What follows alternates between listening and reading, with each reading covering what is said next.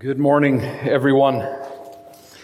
Welcome to this morning's worship service here at Grace Bible Fellowship, and we're thankful for each one that has been able to come out and to join us this morning.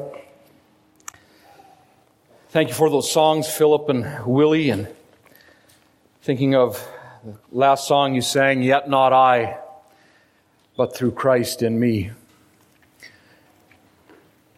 Such an encouragement that is, as we consider that it's not by our own strength, not by our own doing, not by our own will, but through Christ who dwells in us, that we live this Christian life, we walk this Christian walk. And it is a walk that is often very difficult. It is a walk that is often filled with much hurdles, many hills, many valleys. We live in a sin-cursed world, and that is the reality of it. Though we are citizens of heaven, we are exiles on this earth. We're toiling under the weight of sin, sickness, suffering. Our bodies are mortal, and they are yet to be exchanged for the immortal bodies that we are promised as Christians when our time on this earth is done. We are children of God, therefore, like Jesus Christ our Lord, we too will face hatred, persecution by many people and systems of this world, for it hated him before us. We will face many situations and conditions that will cause much loss and deep, heart-wrenching grief. These may come in many different forms, and they're not limited, but it could come in the form of church struggles, hurts, family hardships, broken marriages, rebellious children, loss of employment, uncertainty in this world, slander, persecutions, depression, anxiety, sickness, and ultimately even death. The psalmists were no stranger to deep, heavy, indwelling emotion. Psalm 6 says in verse 6, "I am weary with mourning. Every night I flood my bed with tears. I drench my couch with weeping. My eye wastes away because of grief." Psalm 31 verse 9, "Be gracious to me, O Lord, for I am in distress. My eye is wasted from grief, my soul and my body also.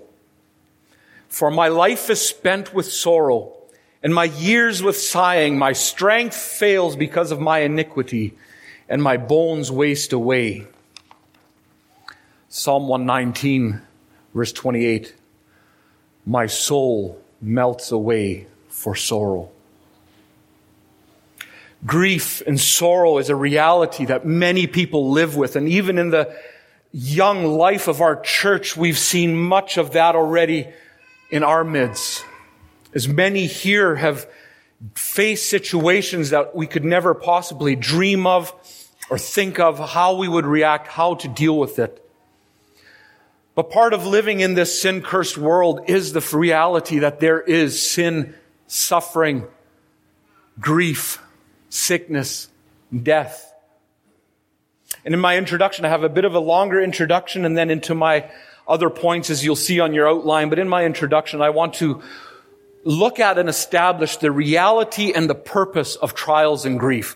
It is a reality that we must face, not something that we brush over, not something that we ignore or avoid. It is something that we face on an ongoing basis, and many people in different situations. And so I want to focus on that. And for that part, we will go into 1 Peter chapter 1. So 1 Peter chapter 1. I borrowed some of my notes from my earlier sermons in 1 Peter as we looked at this. But the book of 1 Peter is such a stark reminder of the reality of hardship and affliction in our lives. And there's so much hope. So much that the Apostle Peter gives us to look towards. So 1 Peter chapter 1, and we look at the reality of trials and grief. So in introducing this epistle, the Apostle Peter addresses the persecuted church. They are dispersed abroad They were discouraged and probably confused at the persecution they were facing because of their faith. This caused much suffering and grief. And Peter opens his epistle by encouraging them to remain strong. And he reminds them to look to Christ, the source of their salvation and their inheritance in him, and the hope of his return to take the church with him to glory. Peter begins with a stark reminder of the gospel and the hope that the believer has in verse 3. He says, "Blessed be the God and Father of our Lord Jesus Christ. According to his great mercy, he has caused us to be born again to a living hope through the resurrection of Jesus Christ from the dead, to an inheritance that is imperishable, undefiled, and unfading, kept in heaven for you, who by God's power are being guarded through faith for a salvation ready to be revealed at the last time." Peter then goes on in verse 6, "In this you rejoice, though now for a little while, if necessary, you have been grieved by various trials." The church is to rejoice in the hope of the gospel, the promised inheritance of eternal salvation, and even though they are now for a little while faced with various trials. Peter contrasts their eternal hope with the temporal nature of suffering that they now face, causing his readers to look beyond the trials of here and now, look through them, look past the trials of here and now, and set their view on the glories of their eternal inheritance.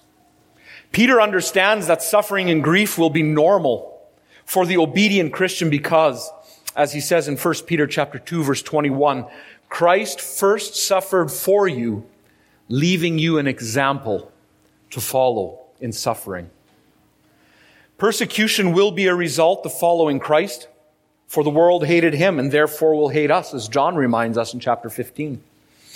And it is to this end that the Scripture speaks much of the eternal glory of God and our inheritance with Christ as a contrast to our temporary affliction, suffering, and grief.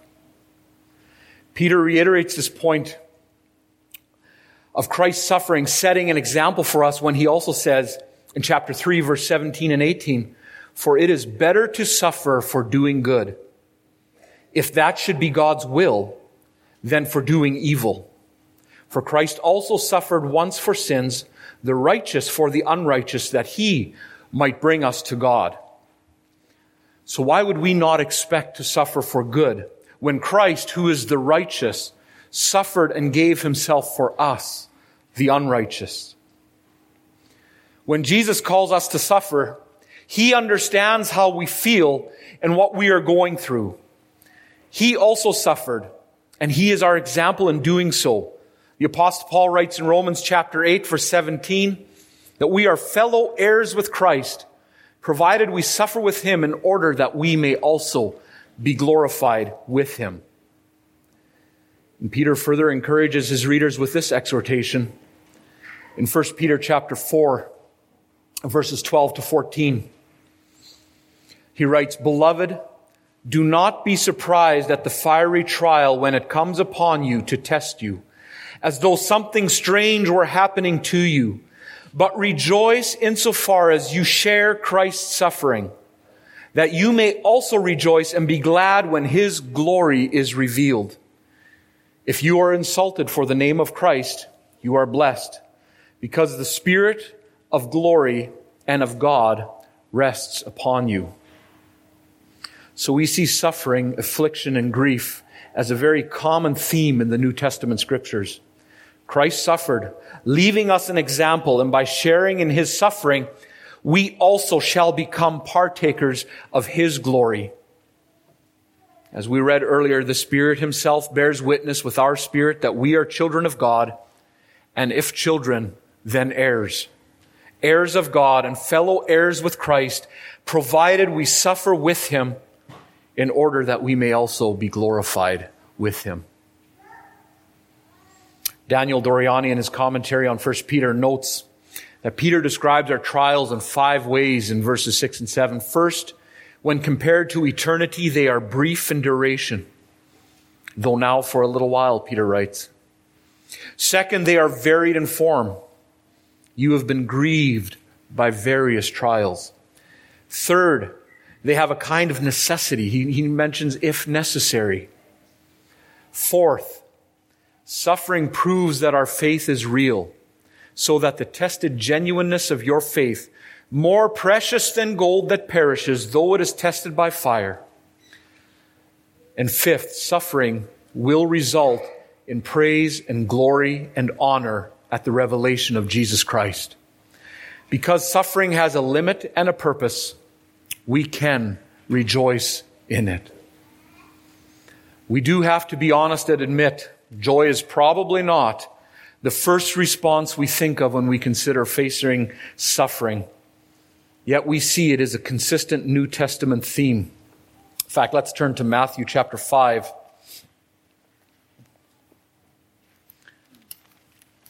In Matthew chapter 5,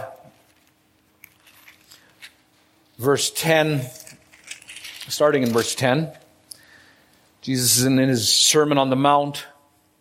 We're in the Beatitudes. In Matthew 5, verse 10, Jesus says, "Blessed are those who are persecuted for righteousness' sake, for theirs is the kingdom of heaven.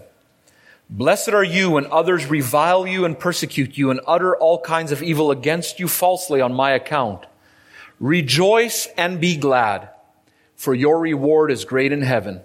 For so they persecuted the prophets who were before you." Rejoice and be glad in persecution, for great is your reward in heaven. All throughout Scripture, in hardships, in times of trial, suffering, and persecutions and griefs, the Scriptures point us to look beyond the here and now and to focus our sight, if we are Christians, if we are believers, to focus our eyes on the eternal, to look to Christ, to look to the salvation that He has purchased on our behalf. And it is the same that Peter is doing in his epistle, and Matthew did in his gospel. They point to our eternal hope in glory as a means to endure our temporary affliction. Whenever we may suffer as Christians, we are to remember that we are safe in God's grace. For He chose us before the world's creation. He was faithful to grant us new birth, which results in this living hope and a future inheritance, as we saw in verses 3 to 5 of 1 Peter.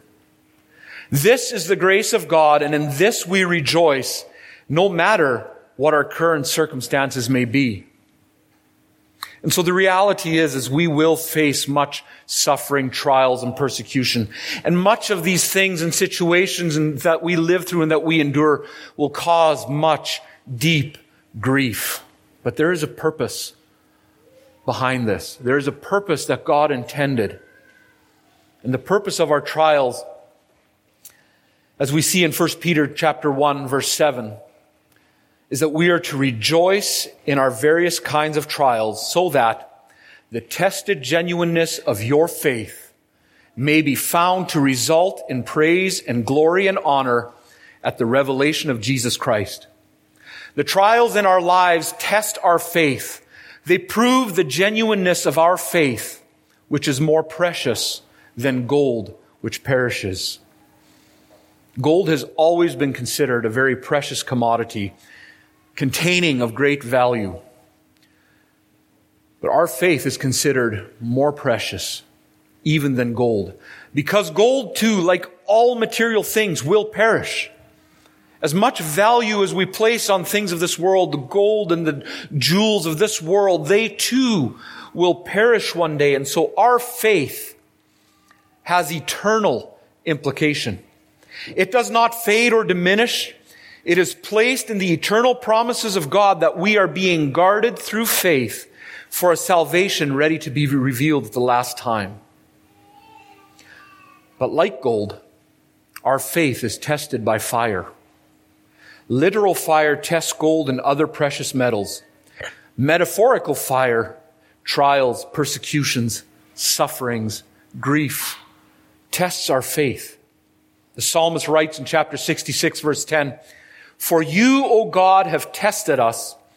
You have tried us like silver. Proverbs 17:3. The crucible is for silver, and the furnace is for gold, and the Lord tests hearts. James chapter 1, verse 2-4. Count it all joy, my brothers, when you meet trials of various kinds, for you know that the testing of your faith produces steadfastness. And let steadfastness have its full effect, that you may be perfect and complete, lacking nothing.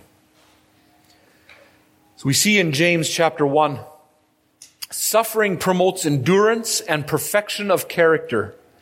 And the Apostle Paul also reiterates this in Romans chapter 5, verses 3-4, where we see that we are to rejoice in our sufferings, knowing that suffering produces endurance, and endurance produces character, and character produces hope. There is great value in suffering for the Christian. Too often we seek to avoid all hardship, and when we find ourselves in the midst of them, we seek to be freed from whatever may have befallen us. Rather, we should consider looking to our eternal promises as a means to endure through trials, while entrusting our souls to our faithful Creator. But we can also find great encouragement and hope in the fact that we do not suffer alone. For Christ also suffered and provided an example for us. Our faith is valuable. Our faith is valuable to God. It is something that God wants to refine in us. And just as gold is refined in the fire that burns away its impurities, likewise, suffering, afflictions, griefs refines our faith. And our faith is far more precious than gold in the sight of the Lord. Our trials are temporary, and ultimately they have a greater purpose. This does not diminish our grief during these times. It simply reminds us that we have an eternal hope to look forward to amidst our temporary afflictions, and a means by which we can overcome our griefs. Trials, suffering, persecutions, loss, these things can all cause much grief in our lives as Christians. We know that these things will come. We live in a sin-cursed world. No matter how we look at it, that is the reality. Life has never been promised to be easy. Life has never been promised to be something that once we are saved will be smooth sailing. In fact, we see the opposite in Scripture. That often as believers, it becomes more difficult as we stand for truth in a fallen world, as we oppose the systems of this world. But we too deal with the reality of what sin has brought into this world, and that is death. We face death all the time in the world around us. But God has not left us without hope. God has not told us to fall into these traps and snares that grief so often brings. God has provided a way, first and foremost through Jesus Christ, His Son, and through His Word, that we as a church, as the body of Christ, that we can find a hope and comfort. And so this morning, I want to focus specifically, on the matter of grief, and look at the comfort God's Word offers for those who are grieving. And so if you look at your outline, point number 1, I have understanding grief, and I have a few subpoints under each of the 2 main points as we try to work through this subject a little bit. And it is a heavy subject. It is a hard subject. But it is a reality that we face. And so my prayer is that God will use some of the labors in His Word to encourage each one of us And so understanding grief. Grief defined. I think it is a word that most of us are familiar with and may sometimes not even be able to put into words exactly what it may mean, but it is something that we have felt. It is something that we have experienced to a certain degree or another. The Oxford Dictionary defines it as a deep sorrow. Not a fleeting one, not a light conflict, but a deep sorrow. In the New Testament, the Greek root word translated as grief means as well to sorrow, to grieve, to afflict with sorrow, to be sad, and to be sorrowful. We get a bit of an idea. We know that grief is a deep and powerful emotion. It is caused by the loss of someone or something we held dear.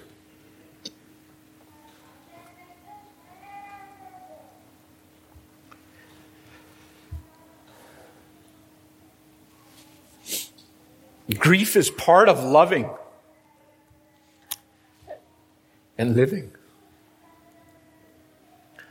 When you love someone or something dearly, the opposite of that is grief that we experience. Loss is bound to come in this fallen world. And grief will come with that. It is not an emotion to be avoided, but one to acknowledge and to walk through. Grief is an emotional response humans feel after loss or when facing extreme hardship or disruption in life. Situations and circumstances that have resulted in great loss or hold the potential of changing what we have become accustomed to in a drastic way. And it's usually seen from a temporal perspective or in a negative way from a temporal perspective.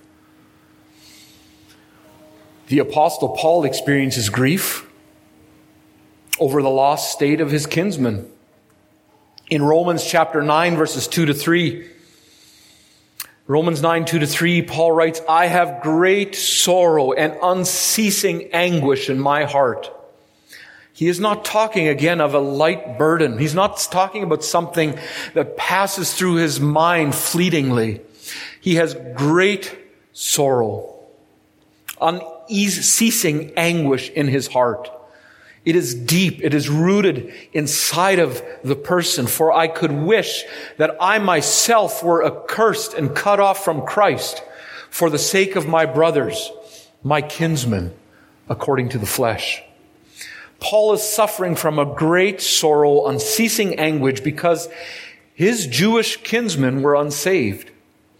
To the point where, if possible, he would wish himself accursed so that his fellow Jews might be saved.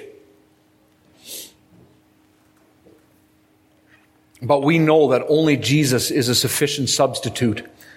So Paul grieves the state of lost Israel.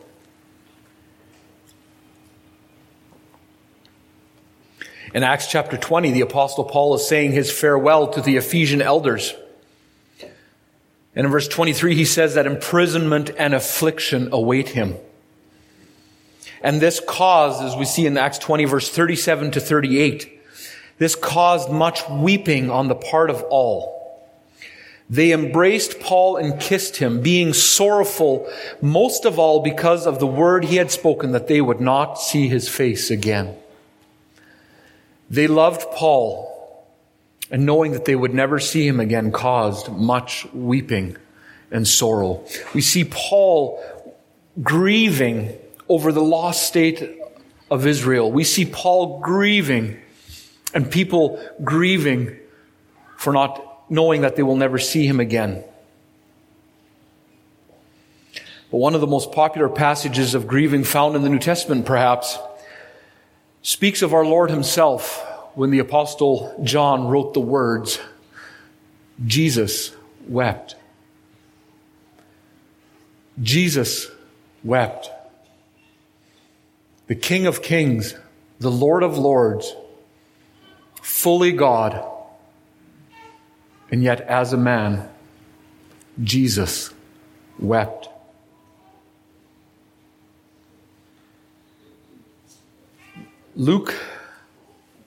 John chapter 11, we find the story of Lazarus.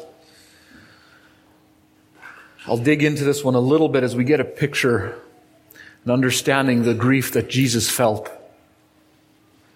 Lazarus had been in his tomb for 4 days by the time Jesus arrives, and Martha goes out to meet him.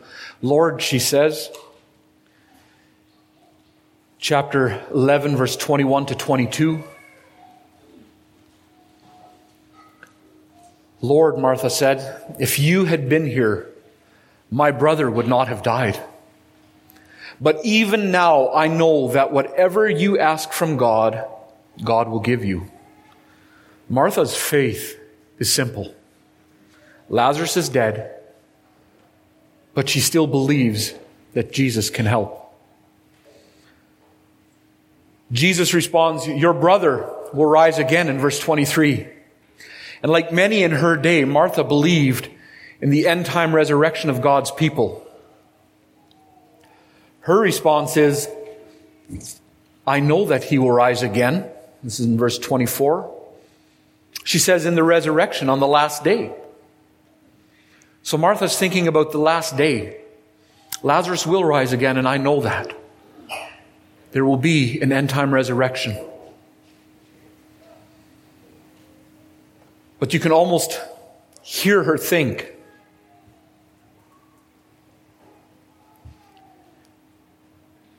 But what about now, Jesus? My brother is laying dead in the grave.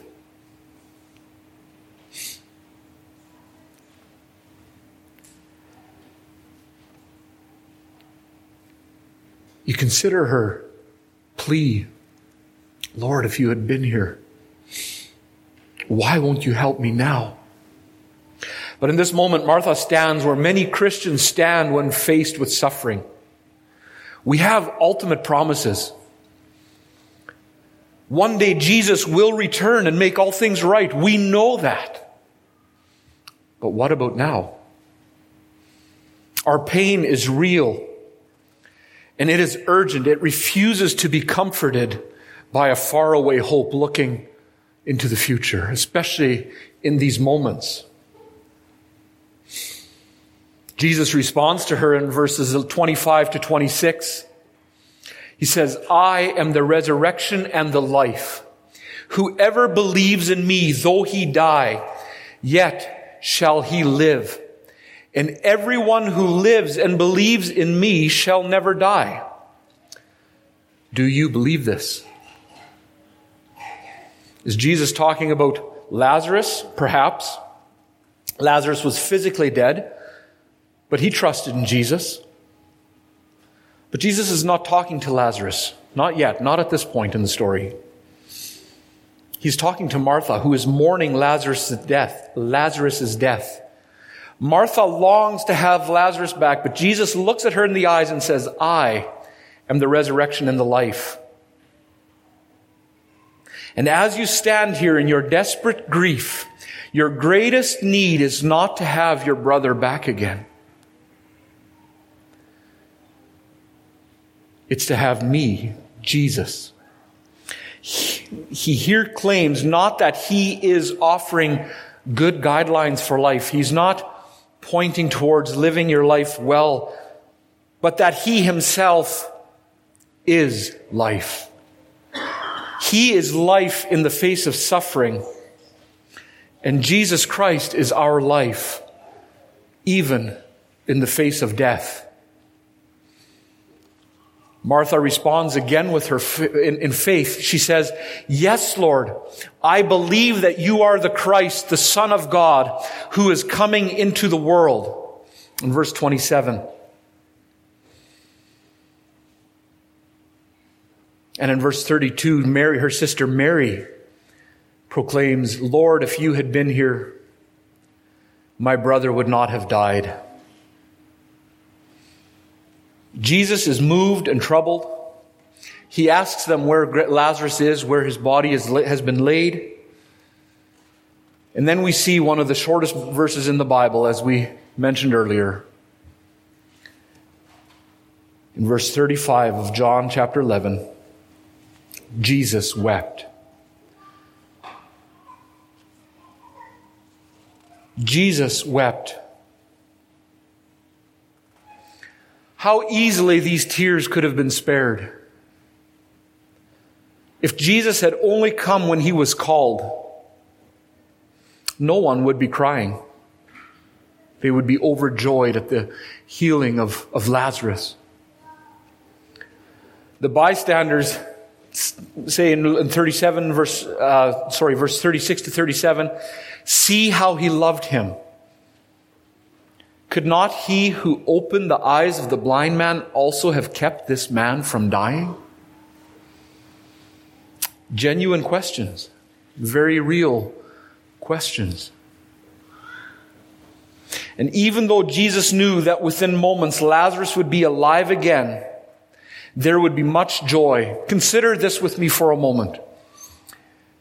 In those moments leading up to Jesus calling Lazarus forth out of the tomb, while Lazarus' sisters are weeping the loss of their brother, while the bystanders, there's much mourning and questions, why Jesus? Why did you not come earlier when we called you?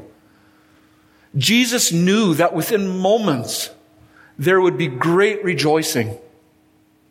Jesus knew that within a few moments he would show his power over death itself in calling Lazarus forth from the dead with a single word, Lazarus, come forth. And he would be drawn to life again, and the rejoicing and the joy that would be felt would be immense. And yet, in that moment, knowing this, when Jesus was with the family, he was overcome with grief.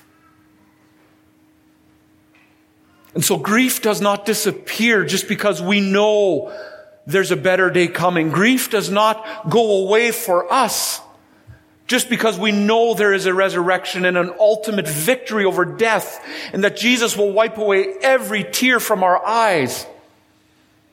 Jesus knew Lazarus would be alive in a few moments, and yet he was overcome with grief. He wept. And likewise, even for us as Christians, as we try to understand grief, we have to understand that. We know the promises of God. We know what his word teaches us. And yet, there are times of grief, just like in the scriptures, weeping and sorrow. But there are many different ways we grieve, and people can grieve. That brings me to the second subpoint in understanding grief, where I've tried to contrast a little bit proper grief versus harmful grief. And for this section, I've leaned on a great little resource by Dr. James White. It's a booklet called Grieving, Your Path Back to Peace. And it is the fruit of many years of him serving as a chaplain in a hospital, as a counselor and pastor, dealing with many situations that have created and caused much grief. And he helps us to better understand the process of grief. So as we're trying to understand grieving, he notes several different stages, but not everyone or every situation is nearly the same, and we must consider that. But there are some general truths that can help us to understand this process as you and I face grief in our own lives. And I've tried to take a few of these steps and summarize them, condense them for our benefit. But again, just to help us to understand this concept of grieving. One stage, and probably the first stage, is shock. Everyone goes through numbness and shock. It is in reality God's gracious way of helping us cope with those first few days, weeks, moments after the loss itself. Because of shock, our minds are not allowed to process fully what has happened. And I've said that before. It feels like at times when the reality of something that has occurred, that has created the grief, in those moments, it seems so unreal. The shock and reality of what has occurred hasn't sunk in. And we often pray, and we usually do as believers, we pray for God to grant us peace and comfort through our times of grief. But so often, when He answers those prayers, we feel guilty. We feel guilt for feeling peace and comfort. The times of shock are often how He answers these prayers. And this gives us moments where it seems that the weight of reality have been lifted off our shoulders. And so I would encourage us to not feel guilt in these moments, but to feel praise. To thank Him for being gracious and answering those prayers and offering a moment of respite. Another stage is solitude, and he contrasts it with isolation. Because everyone feels a tremendous sense of emptiness and separation at any time of loss, and this is for good reason. But those who grieve properly experience solitude, while others experience isolation. So what is the difference? Solitude, and I quote Dr. White, solitude is necessary at times during the grieving process. We need time to ourselves to think, to reflect, to mourn. This is fine and proper. But there is a difference between solitude and isolation. With solitude, you have periods of quiet interspersed with normal interaction with loved ones and friends. Isolation, on the other hand, speaks of a person pushing others away, making an active choice to sever relationships and refuse consolation and comfort. People who isolate themselves cut themselves off from positive, healthy input from outside of their world of hurt, and they do so to their own detriment. Cutting yourself off from family, fellow believers, and friends is the first step toward embarking on a downward spiral of grief rather than on an upward track. End quote. The next stage, anxiety. Most people who grieve experience this, of a degree or a form of anxiety, and it may come from many different reasons. We're always reminded of our own mortality when someone close to us dies. Christians should experience this less than non-believers, for the simple reason that we should always be reminded of the death of our Lord. And believers have the promise of God that we can cast our cares or our anxieties or our stresses, if you will, upon Him, for He cares for us. 1 Peter chapter 5, verse 6 and 7. We have the privilege as Christians to cast our cares, our anxieties on Christ. Such is the precious promise for the Christian who is grieving. We know that second guessing God will accomplish nothing, though we can't often avoid these questions in our minds. And even if the grieving process is very difficult, believers who go through it come out with a firmer trust in the sovereignty and the goodness of God. The believer again has the promise of God that He holds the future in His hands, and He has a purpose for each one's life.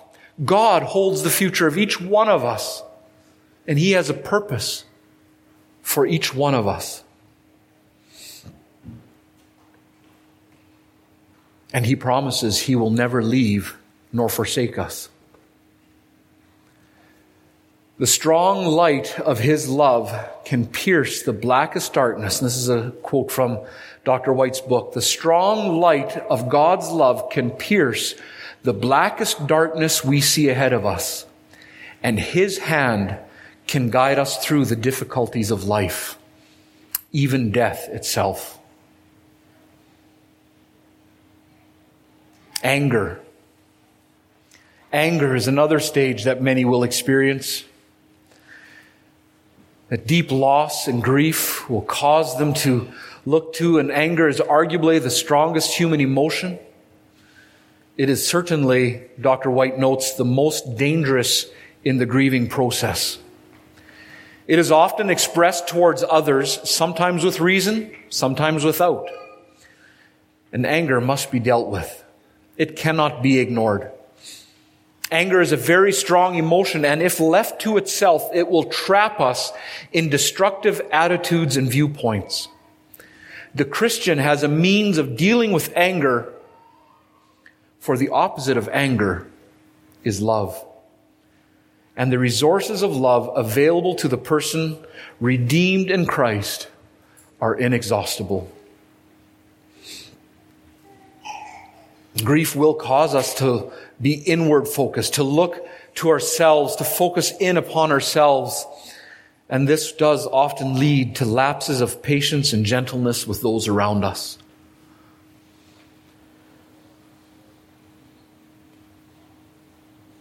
Sadness. Sadness is a stage in times of loss that everyone experiences. But sadness also can be chronic. In the sense that feeling deep down in the chest, in the sense of that feeling deep down in the chest that won't go away. Sadness saps our strength. It saps our joy. It makes solemn moods deeper and pulls happy times down. Over time, though, if you are facing your sadness and dealing with those issues that must be handled from a biblical perspective, these periods of sadness, that dull ache in your chest, will diminish in intensity and duration. Yes, you may well shed a tear and feel that old sadness many years down the road, but there is a hope at the end of the tunnel. And grieving is different for everyone. There is no set timeline. A week, 2 weeks, a month, a year, 5 years, 10 years. This Bible gives us no such promises, no such timelines. And so we work through these things patiently, ever looking to the Word of God. Because ultimately, the stage that we are trying to reach in our grieving is hope. As Christians, the ultimate stage that we try to reach through our grieving is hope. And this is the key to the grieving process. It is what makes the difference, and again quoting Dr. White, it is what makes the difference between being in the downward spiral, headed to despair, and the upward track, leading to acceptance of one's loss and ability to once again love and rejoice and feel with all of one's heart. Hope will determine which direction a person will travel and how fully a person will experience the healing power of the grieving process. It is the power that keeps on going, the fuel that runs the engine of the soul, the medicine that brings healing to a wounded heart. It gives strength to face an uncertain future, for it looks not to its own resources, but to Christ. Hope and faith are the works of Christ, are the works of the Spirit in the person's heart, and God will be faithful to those who are His. And while the flame of hope may grow dim and seem to have gone out, it will flare up yet again in the hearts of those who have by grace known Christ. This is the key. Hope in Christ. Trusting Christ. Having looked at that, trying to define faith, looking at some of the stages of grief that many maybe in this room have experienced and are experiencing, I hope that that has helped us to understand the first point, to understand grief, to get a little bit of a understanding. There are no certain answers in how each one will feel, but the hope that we have is sure. And therefore, we can overcome grief.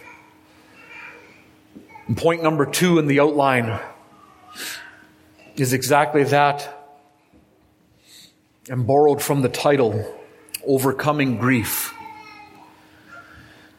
We have identified our hope in Christ as the key to overcoming grief, so let's dig into that and see what it looks like for the believer and the means by which we may achieve this. And if you would, turn with me to 2 Corinthians.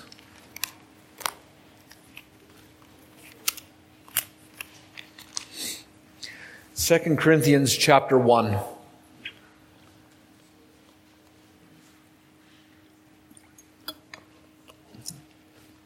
This is a great passage, very comforting passage. And in and of itself is a sermon, but I only want to pull 2 points out of it as we look at the next section here of our sermon. Starting in verse 3. 2 Corinthians chapter 1, verse 3. Blessed be the God and Father of our Lord Jesus Christ, the Father of mercies and God of all comfort, who comforts us in all our affliction, so that we may be able to comfort those who are in any affliction, with the comfort with which we ourselves are comforted by God. And in those 2 verses, 2 points I want to pull out. One is we find comfort through Christ. And the second one, as you see in the outline, is comfort through the church.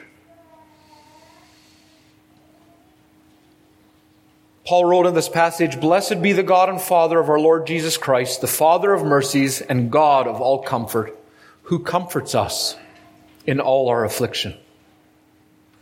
So we find comfort in Christ because, as we saw earlier in John 11:35, Jesus understands our griefs, for he also wept. And so we find comfort in him by believing in him.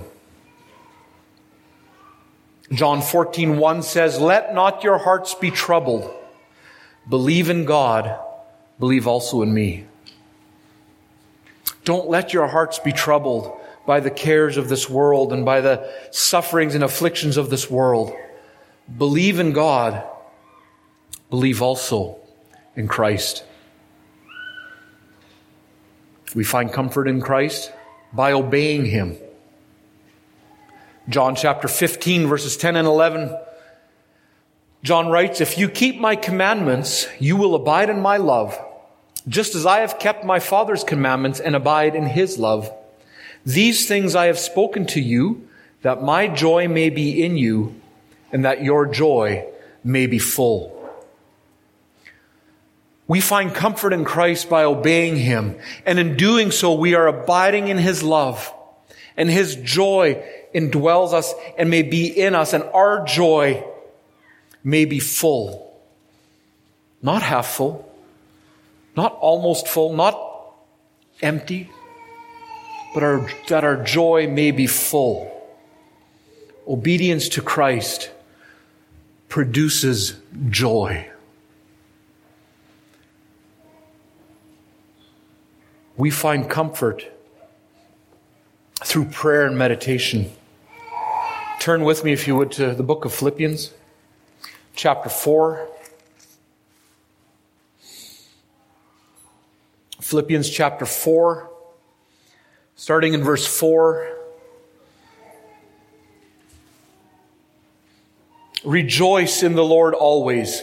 Again, I will say rejoice. Let your reasonableness be known to everyone. The Lord is at hand.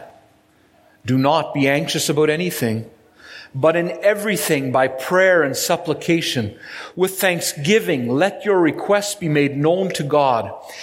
And the peace of God, which surpasses all understanding, will guard your hearts and your minds in Christ Jesus. Finally, brothers, verse 8, whatever is true, whatever is honorable, whatever is just, whatever is pure, whatever is lovely, whatever is commendable, if there is any excellence, if there is anything worthy of praise, think about these things. What you have learned and received and heard and seen in me, practice these things, and the God of peace will be with you.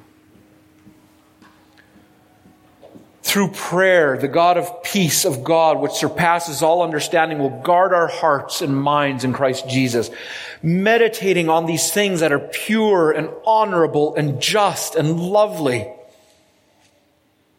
Practice these things, and the God of peace will be with you. We have comfort in Christ by believing in Him, by obeying Him through prayer and meditation. The compassion of Christ goes beyond mere sympathy. Jesus does not just feel sorry for us in our weakness and pain. Turn with me to Isaiah 53. Isaiah 53.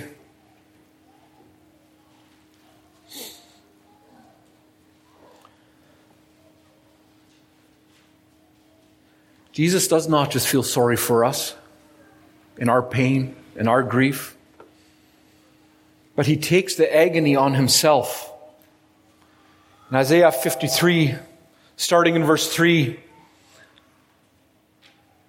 that was 52. He was despised and rejected by men, a man of sorrows, acquainted with grief. And as one from whom men hide their faces, He was despised, and we esteemed Him not. Surely He has borne our griefs and carried our sorrows. Yet we esteemed Him stricken, smitten by God, and afflicted. But He was pierced for our transgressions. He was crushed for our iniquities. Upon Him was the chastisement that brought us peace, and with His wounds we are healed.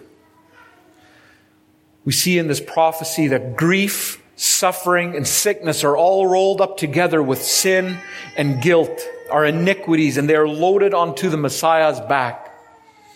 And when Jesus comes, He carries that load. He bears the weight of guilt and sin in our place. But He also bears the heartbreak of our suffering. He weeps with us.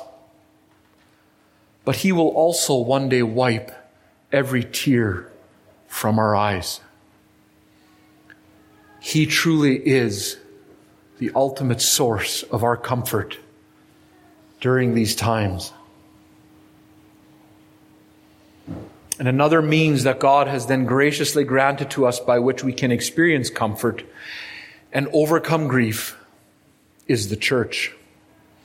We find comfort through the church. Because the church is the body of Christ, of which He is the head. Brothers and sisters, this is the role that each one of us can play and serve in this matter. Paul said in the passage we read in 2 Corinthians chapter 1, God comforts us. But he says, so that we may be able to comfort those who are in any affliction with the comfort with which we ourselves are comforted by God. Have you considered that, brothers and sisters?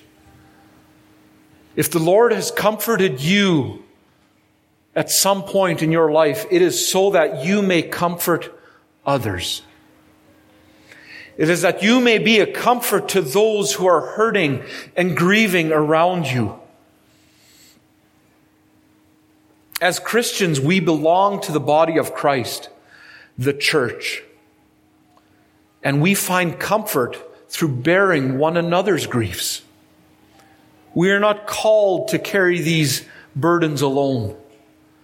We are called and to bear one another's griefs. How do we do this? Romans 12:15, we do this by weeping with those who weep. Paul says, rejoice with those who rejoice. That's the easy one. People are happy and joyful. It's easy to spend time with them. It's easy to be in their presence, right? But Paul says, weep with those who weep.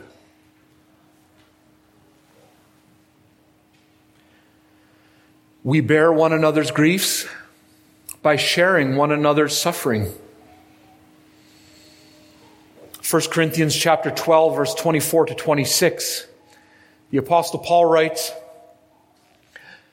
regarding the church, "But God has composed the body, the church, giving greater honor to the part that lacked it, that there may be no division in the body, but that the members may have the same care for one another.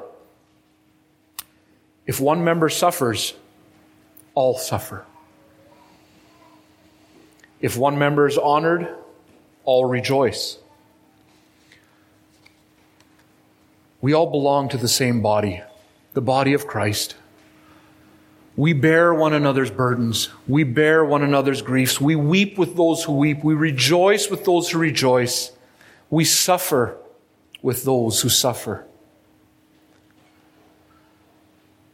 It helps us to understand then why belonging to the body of Christ is such an integral part in overcoming grief. Being with those who are bearing these burdens with us, those who will weep with us, offers such comfort then. Because even the head of this body, Jesus himself, wept.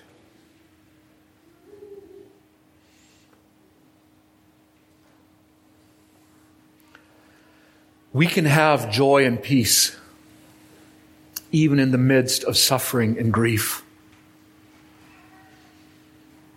We have Christ. We have a Savior who died for us. But we have a Savior who rose again. Jesus Christ conquered death. And in that, he calls us to put our cares on him, to put our griefs and lay them on him. He bears our burdens. "Come to me, all you who are weak and heavy laden." He will give us rest. He is faithful. He is just. He will keep his promises. And because he died and rose again, he conquered death. And so we know, brothers and sisters, if you are a believer in the Lord Jesus Christ and you have trusted in him for your salvation, and you've looked for him or looked to him as the all-sufficient one who can give you this salvation, our grief is then temporary. It is only a part of this world. And it is something that God wants to use in our lives to strengthen us, to strengthen our faith. Brothers and sisters, turn your face to Jesus Christ. He himself is interceding for us. He is sitting ever bringing our deepest needs before the throne of God. Jesus Christ, God the Son, understands your heart, your mind, your soul. He knows the hurt. He knows the pain. He knows the questions. 1,000 unanswered questions, and he knows all that. And Jesus himself is sitting at the throne of God, interceding for each one of us to the Father. And I can guarantee those prayers are uttered in a lot more perfection than the ones that we struggle with so many times.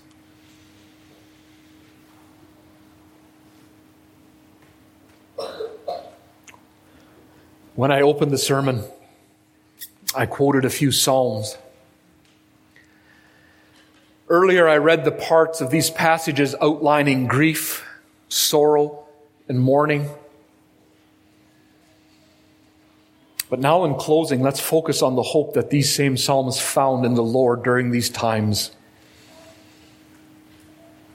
Turn with me, if you would, to the Psalms, starting in Psalm chapter 6.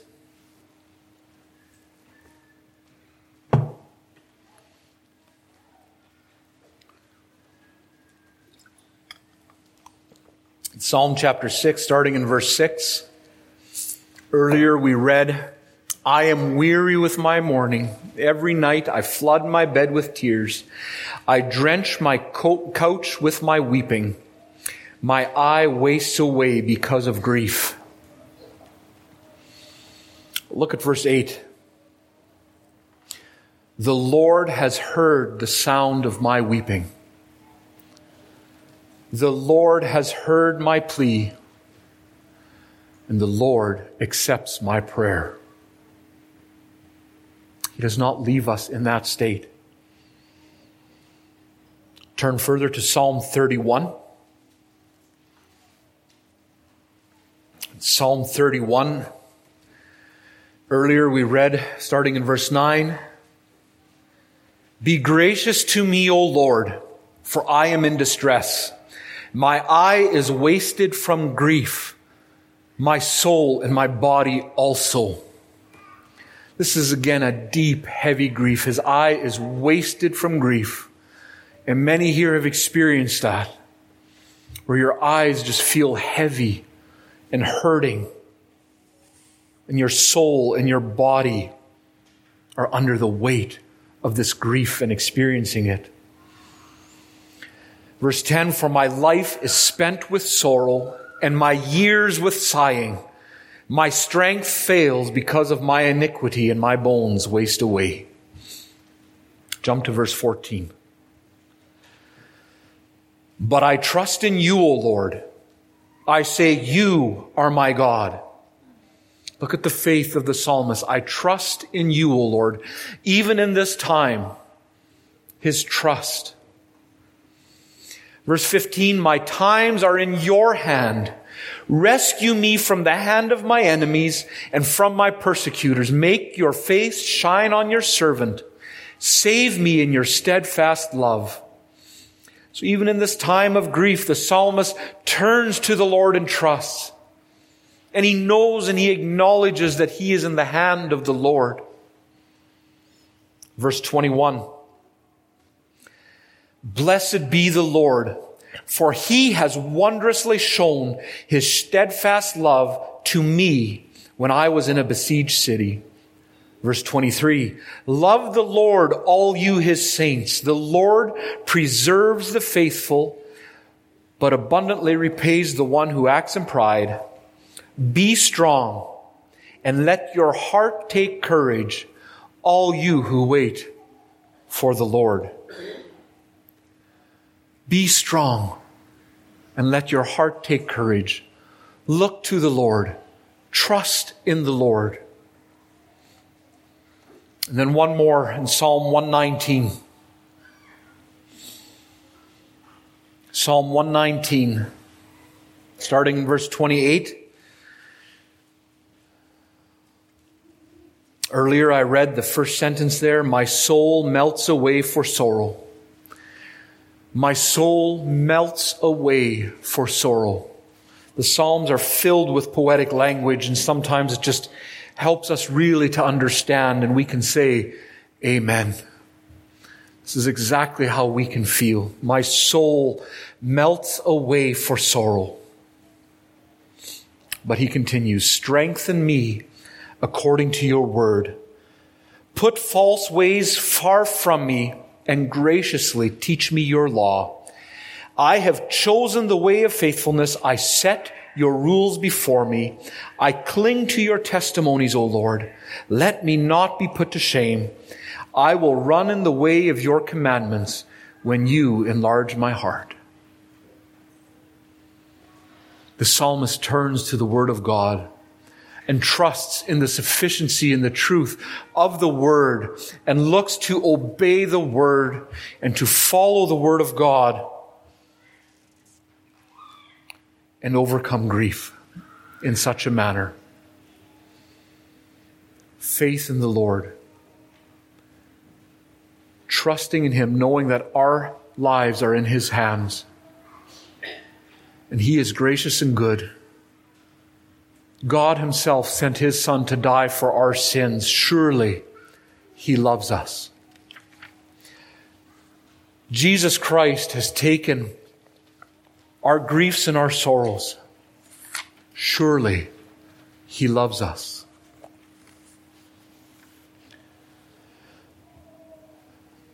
A sermon like this does not provide all the answers. I understand that. So many situations that we face in our lives are different from each other. But my prayer in preparing this was that the Lord might encourage each one of us as we toil on this earth, that He might encourage us to look to Him, to understand these things that we deal with, to try to understand these stages, seeing how there can be a way we do not hide from grief, but there can be a way that can help us. But there's also ways of grieving that can hurt us. And ultimately overcoming grief.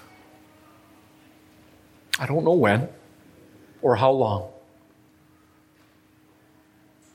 but always looking to Christ, finding our comfort in Christ, our Savior, and finding our comfort in belonging to the body of Christ, the church. May we ever be aware of those around us who are suffering, who are grieving, upholding them, praying for them, and serving them in something that our community is quite well known for, and we praise God for that. Let's close in prayer. Lord God, we thank You again for Your abundant mercy. Lord, we know that You have loved us and that You've died for us. You took the penalty for our sin, Lord. You became sin, and so that we might become the righteousness of God. And Lord, in that You have wrapped up our grief, our sorrows, our afflictions, our sufferings.